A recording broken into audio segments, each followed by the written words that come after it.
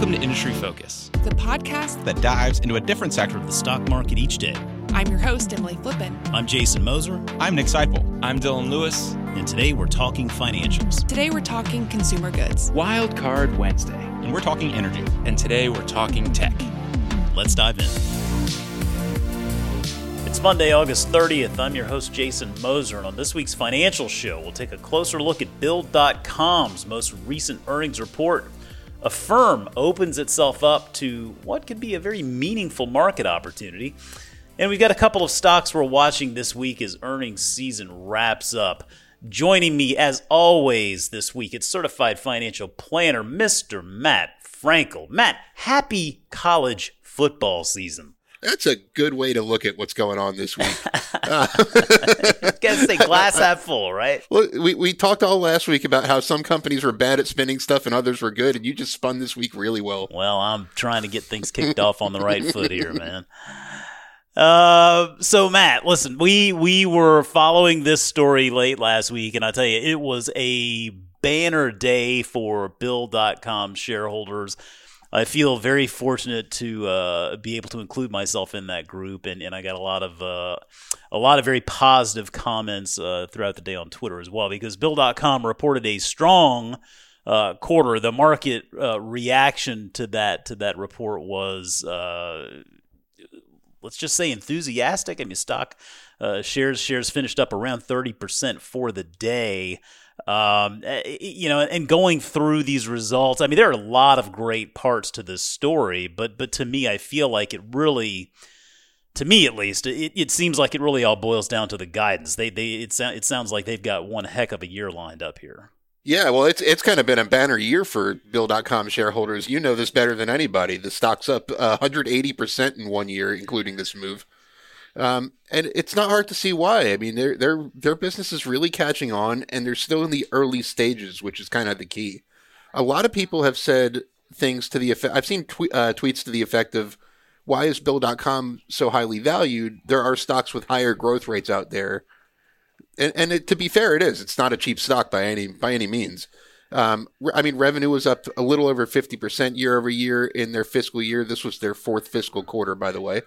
In the fourth quarter, it was up 86%, so it's accelerating, which is nice. Customer count's up 24%. Yeah, nice, but not the stellar growth rates you see from some of these tech companies. The thing is that they have not really captured their addressable market opportunity. Their trailing 12-month revenue is a little under $250 million, $238 million to be exact. Their domestic market opportunity, just in the U.S., between the 6 million small and medium-sized businesses, is a $12 billion market. Internationally, it's a $40 billion market. So they're at less than 1% of that right now. And I think that's what's the most exciting thing. Not only is their growth rate accelerating, but they're accelerating into this huge market, which I guess is one of the reasons you own shares. Well, yeah, that is one of the reasons why I own shares. To your point on the valuation, because I think this is something, Chris Hill and I and Emily, we were talking about this last week on Motley Fool Money, and I am not going to sit there and say, oh, wow, this just looks like an ideal entry point for this business. It's difficult to make that argument. And the reason I say that, the stock is valued at 130 times gross profit. I mean, it is still working towards that path to profitability, so to speak. So we are judging this company based on price to sales, price to gross profit, any which way you cut it. This is an expensive looking stock. Now, to be fair, when we were talking about this company, along with Lemonade, I believe it was, you and I were talking on this show several months back about the stocks that we were getting ready to buy, and you were talking about Lemonade, and I was talking about Build.com. Even at that time, I mean, you could make the argument the stock looked terribly overvalued even then. But I think, to your point, it is that market opportunity. It's a massive one. And I think that also when you look at this business, there are network effects at play here that probably some folks maybe just don't really think of. And I think that when you look at the customer base that they have, it's not just the customer base, but it's all of the other parties that are participating in that network. And so you look at the end of the quarter, and they have over 3.2 million network members. That was up 28% from a year ago. And that is resulting in those robust numbers you're talking about, growth in payment transactions, growth in total payment volume. I mean, all of those key performance indicators continue to tell a story of a business that's just capitalizing. I guess that makes me want. I mean, where do we go from here? I mean, we're seeing some acquisitions, aren't we? I mean, they're making a couple of acquisitions along the way to maybe expand that market opportunity. Yeah, and that's a big part of this thesis. I'm really glad you brought that up. They have I saw in their quarter they had the 124% net dollar retention rate, meaning their current customers spend more and more over time. So it's not just that 21% customer count growth. Their customers are spending more, and it's because they're finding more value in all of the services that Bill.com offers. And that's just going to grow over time too. And this is kind of where I think of Lemonade. I love that comparison. Lemonade's numbers look terrible if you just look at it on a valuation basis compared to where they are right now. Even including some of their growth, it looks very overvalued for an insurance company especially. But you look at some of the adjacent products and services they can offer and how they're going to go into auto insurance, which isn't reflected in their results at all at this point. Just kind of with Bill.com, they mentioned one statistic. You have any idea what the business-to-business payment volume around the world is right now? I don't, but I have a feeling you're getting ready to tell me. I am. Good intuition there. It's $25 trillion. Wow. That a lot of companies don't make anything from. And the process of getting money from a business to a business is clunky in a lot of cases. Yeah, it is. It is. If you think of, how many invoices, end up in just someone's email, then they have to wait till that person opens their email, and then they have to, wait till that person's payroll department or their accounts payable department gets a check in the mail. It's just a clunky process and a lot of room for improvement, and that's a huge, huge opportunity to really kind of capture some of that. And that's really where Bill.com adds value. And it's all these adjacent value-adding products and services they can bring to the table. Yeah. I mean, you had the acquisition of Divvy, which it's a $2.5 billion deal. They've closed on that acquisition. Divvy ultimately helping companies focus on business spending management. And I've always compared that to another company in this space, Coupa Software, which if you like Coupa, then I think you'll understand at least the potential there with that Divvy acquisition and why Bill.com made that move. And then in July, they also announced that they will be acquiring another little company called Invoice2Go, which is a mobile-first accounts receivable solution. It's used by more than 225,000 small businesses around the country. And that's a much smaller deal, $600 and some odd $1 million acquisition there. But when you put those two together, Bill.com is guiding for 100% revenue growth this coming year. Now, that's not going to be fully organic, right? Part of that is these acquisitions. So I guess a question I have for you, generally speaking, as an investor, how do you view companies that are using the strategy of growth via acquisition? Clearly Bill.com is growing organically, right? That's not really an issue. It is making some acquisitions along the way, but it doesn't seem like those are really acquisitions meant to shore up weaknesses in the business. It seems like these are acquisitions meant to expand the market opportunity. How do you view businesses that make acquisitions in order to keep that growth accelerating? Well, one recent example I know is Square. They're acquiring Afterpay, and it's not to shore up their existing business. They're not in the buy now, pay later business. It's to provide an adjacent an adjacent service to their ecosystem of 40 million users in the Cash App. So it's really I think of it kind of in that context. And this is kind of this is how you're going to keep that net dollar retention rate at 120% or higher, is by acquiring businesses that kind of add on other things to your business. This is what's going to fuel Square's growth. They're not buying it just so they can add Afterpay's customers to their client base. They're adding it so their existing 40 million customers use what Afterpay has to offer. And that's kind of where Bill.com comes in. You mentioned 3.2 million people in their network. So every time they add one of these incremental businesses that does something different, that's something that could eventually be applied to their entire customer base and generate growth in that way. Which, I mean, we mentioned that I think Square's Afterpay, the price they're paying, $29 billion, is a lot. But I could be wrong if that adds that much value to their existing business. Yeah, I mean, and that's just it. I mean, that remains to be seen, of course. I mean, I think we had talked about that Square deal before, and I think there was probably a time component there that played into that offer. But generally speaking, I mean, to your point, I mean that just cannot be overstated. The value in that network, and when you make these acquisitions and you can plug those ancillary services and those value-added propositions to that massive network. I mean, we've seen it in social networking, for example. I mean, obviously Facebook being the shining example, and I mean, I would even look to a company like PayPal as having done the same sorts of things, and so it just really goes to show if you have that growing network of users, I mean, the acquisitions that are not meant to necessarily shore up a weakness or something that you're doing poorly, but rather opening up additional market opportunities. I mean, it requires a little bit of patience still. It requires a little bit of a leap of faith, but I think you can look at those types of companies that are making those acquisitions. I think you can look at them a little bit differently, right? I mean, I understand folks who don't like businesses that grow via acquisition, but those are not all created equal. Yeah, for sure. And I mean, at some point you really kind of have to, don't you? Well, I mean, at some point, I think you're probably right. I mean, there's only so much you could build out in an existing line of business. There's a finite market opportunity everywhere. And part of growth into a giant market opportunity like Bill.com has is to kind of show what value you add.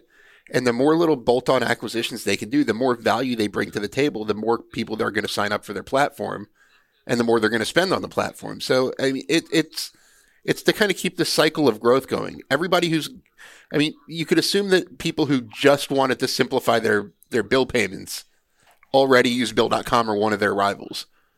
But people who want to use that, they want to use a bunch of their adjacent services, expense management services, cross-border transfer services, things like that. Every time they add a service, they become more valuable to another subset of those 6 million small businesses. So it's over time, this could get really huge and kind of create like a snowball like ecosystem. They could be to small businesses what Square is to small businesses in the payment processing space. Well, Matt, before we jump into our next story on Affirm, we have a little bit of breaking news here as we're recording, and we won't dig too much into this, but it is something I'd like to at least get your thoughts on, because I think it goes back to what we were just talking about here, in the value of bringing these new services to these big networks of users. I'm seeing the headline here: PayPal is exploring a stock trading platform for its U.S. customers. Reading this on CNBC on their app right now. I mean, I can't say I'm terribly surprised by this. I mean, maybe I'm a little surprised that it's not something they pursued earlier. We've seen Square over the last several quarters talk about the growth that they're seeing in Cash App users dabbling in the market, right? Cash App users that own a stock or purchased a stock. It looks like PayPal is looking at possibly getting into something like this as well, leading a service here with it's initially being referred to as Invest at PayPal. I mean, clearly something that's right up our alley. What do you think about those plans? Is it something that makes sense for PayPal, do you think? Well, my first thought was the exact same as yours. Why did it take them so long to do this? They've been focused on other things, I think. Well, sure, but my other kind of adjacent thought to that is this? Are they late to the party? You know, has everyone else already kind of scooped up the? You know, stock trading exploded in the middle of 2020, right? I mean, how many traders came on the market? Robinhood blew up. SoFi launched its platform. Square launched its platform. All brokerage went to zero commissions a couple of years ago, and that kind of brought a lot of people into the fold. So who's interested in trading stocks doesn't already have a brokerage they go to. So I worry if they might be a little bit late. I would have preferred to see them do that through acquisition. Is kind of my initial thought. Like kind of how Square's not trying to build a buy now, pay later platform because they're late to the party. PayPal already built theirs. Affirm and Afterpay are already out there. So they went and acquired someone who already existed to kind of, make up time for being late to the party.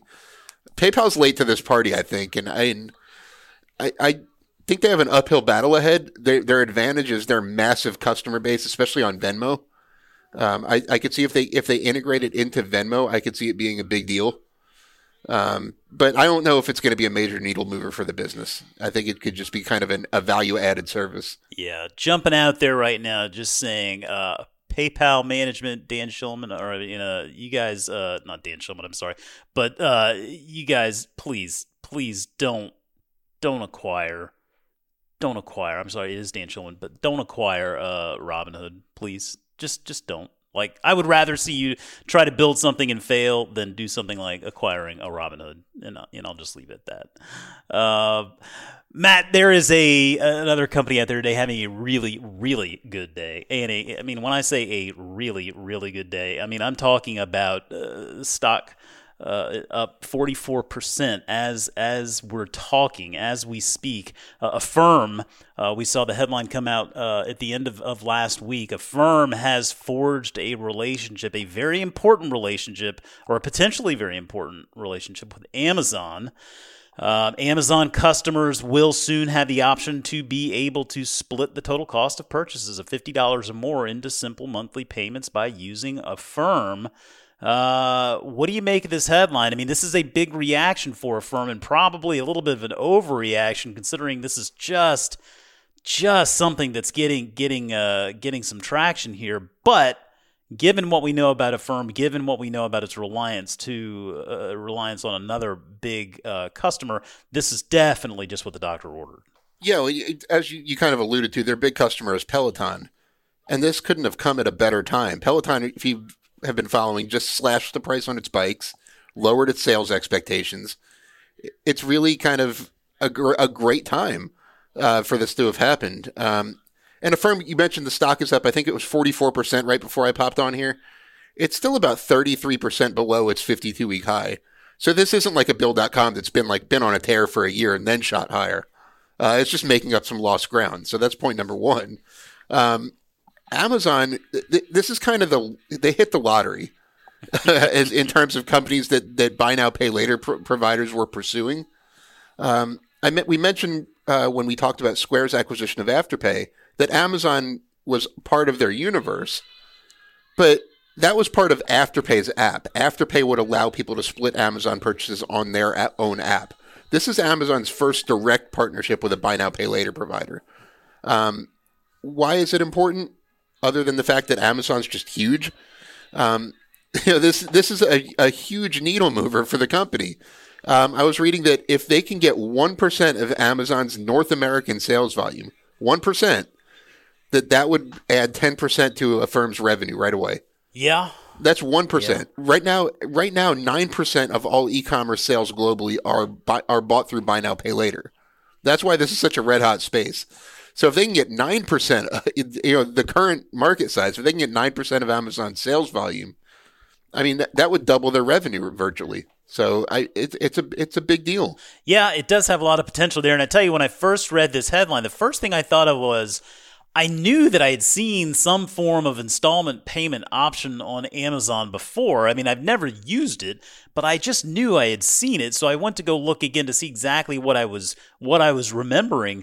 And so what they have essentially is just it's pay over the course of 6 months, for example, interest-free with your Amazon Prime Rewards Visa card. So they do have an installment payment option for certain products on Amazon, and that's just something that they run through their Amazon Prime Rewards Visa card. And I mean, I guess the next logical question is, well, why not just continue to pursue that? And I think ultimately, at the end of the day, this is just about more choice. It's giving your customers more options, and I think from that perspective, I mean, it's a no-brainer for Amazon. You're just giving your customers more choices. But for Affirm, I mean, this is absolutely this is just a massive win for a business where I think a lot of folks have looked at businesses like Afterpay and Affirm and thought, well, those are features that other bigger fintech type companies could just introduce to their platforms, and certainly we saw Square go ahead and make that acquisition of Afterpay, and the natural conversation beyond that was, who do we think might acquire a firm? But maybe this buys a firm a little time to try to make it on their own.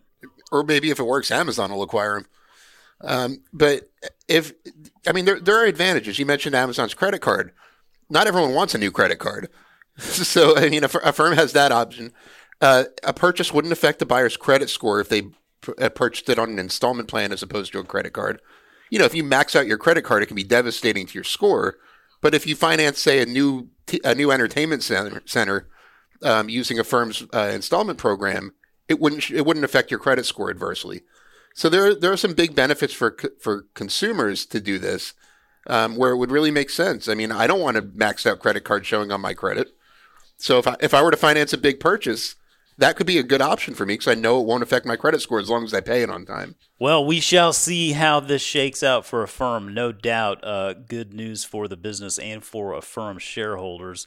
It spreads the risk around for them a little bit, less reliance on one big customer. And honestly, when you consider Amazon, that is a massive network of a lot of third-party providers as well. So tremendous potential there, no doubt about it, and certainly understand the market's enthusiasm. Matt, real quick before we wrap up, let's just give our listeners here a couple of stocks to watch for the coming week. What's a stock that you have got your eye on this coming week? I'm watching nCino, ticker symbol NCNO. They provide that bank operating system. We've talked about them on the show before. The first quarter numbers were good. Their second quarter guidance isn't calling for a lot of growth. It's calling for revenue to rise by maybe 1% versus the first quarter. It's calling for subscription revenue to tick up by $1 million, which is about a 2% gain. And it's still calling for a small operating loss. If there was one company this week that I think could surprise the market, it would be nCino. All right, nCino. Well, I'm going to keep an eye on DocuSign as we're wrapping up our earnings season, and DocuSign reports on Thursday after the market closes, ticker DOCU. DocuSign seems to have a pretty good track record of under-promising and over-delivering. They're calling for revenue growth this quarter of 40 to 42%. Wouldn't shock me to see them exceed that. Billings growth, they're guiding for 35 to 38%. And billings is always interesting just because the actual numbers in billings and the guidance for billings can come there's some timing issues there. They can be a little bit lumpy, and it can create it can make the market maybe think there's some problems there that aren't really actually there. So it's always worth keeping an eye on those billings numbers because that can open up a little bit of a window of opportunity sometimes. But I just thought it was really impressive. Last quarter, they saw customers with an annual spend greater than $300,000. That customer base grew 42% from a year ago. So clearly they are doing something right. They just crossed the 1 million customer mark, and they continue to grow those big spending customers as well. So looking for hopefully another very good quarter from DocuSign, one that we enjoy following here in the Foolish Universe, one that has performed very well for a lot of our listeners and members alike. But those are the companies we'll keep an eye on. Matt, I think that's going to do it for us this week. I appreciate you juggling everything that you got going on this week and being able to find the time to join us. Of course. Hey, that's what we're all doing these days. Right, so that's right. We do what we can. Well, that's going to do it for us, folks. Remember, you can always reach out to us on Twitter at MF Industry Focus, or you can drop us an email at industryfocus@fool.com. As always, people on the program may have interest in the stocks they talk about, and the Motley Fool may have formal recommendations for or against. So don't buy or sell stocks based solely on what you hear. Thanks, as always, to Tim Sparks for putting the show together for us. For Matt Frankel, I'm Jason Moser. Thanks for listening, and we'll see you next week.